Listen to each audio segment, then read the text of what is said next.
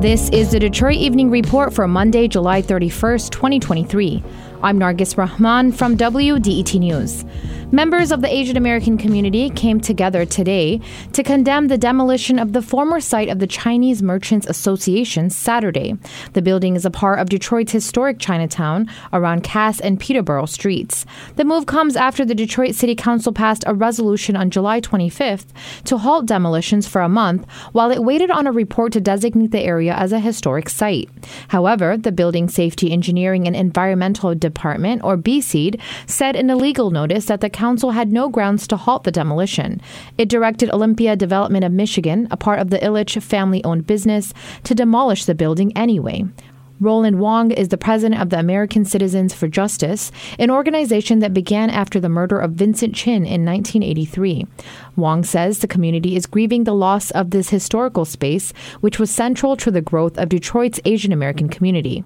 Is there a win-win situation that can arise from the ashes, so to speak, to the extent that we have an opportunity, I think, with several of us here who have some vision about this community to talk about what this community should add to this property, to acknowledge the history of Chinatown. Wong spoke against the backdrop of continuing demolition at the site, which is slated to become a parking lot.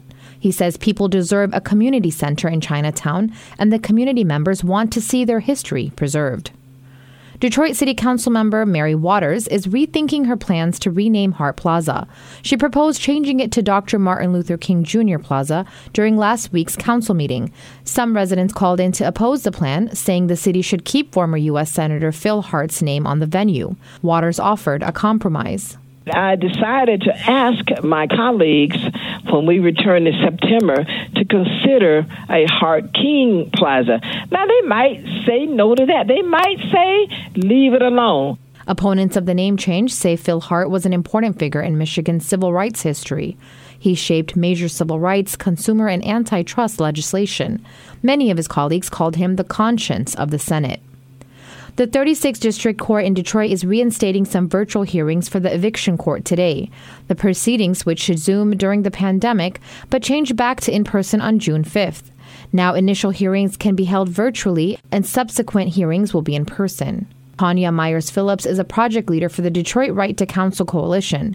She says it can be difficult for residents facing eviction to attend in-person hearings. You have to pay to park. You're missing time from work.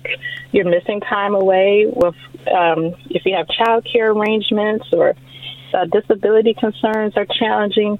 Phillips says during the 30 days the court reverted back to required in-person eviction hearings, there was a 43% drop in the number of people who could connect with a free attorney. Low-income tenants are entitled to free legal assistance under Detroit's Right to Counsel ordinance. If there's something in your neighborhood you think we should know about, drop us a line at DetroitEveningReport@WDET.org. I'm Nargis Rahman, WDET News.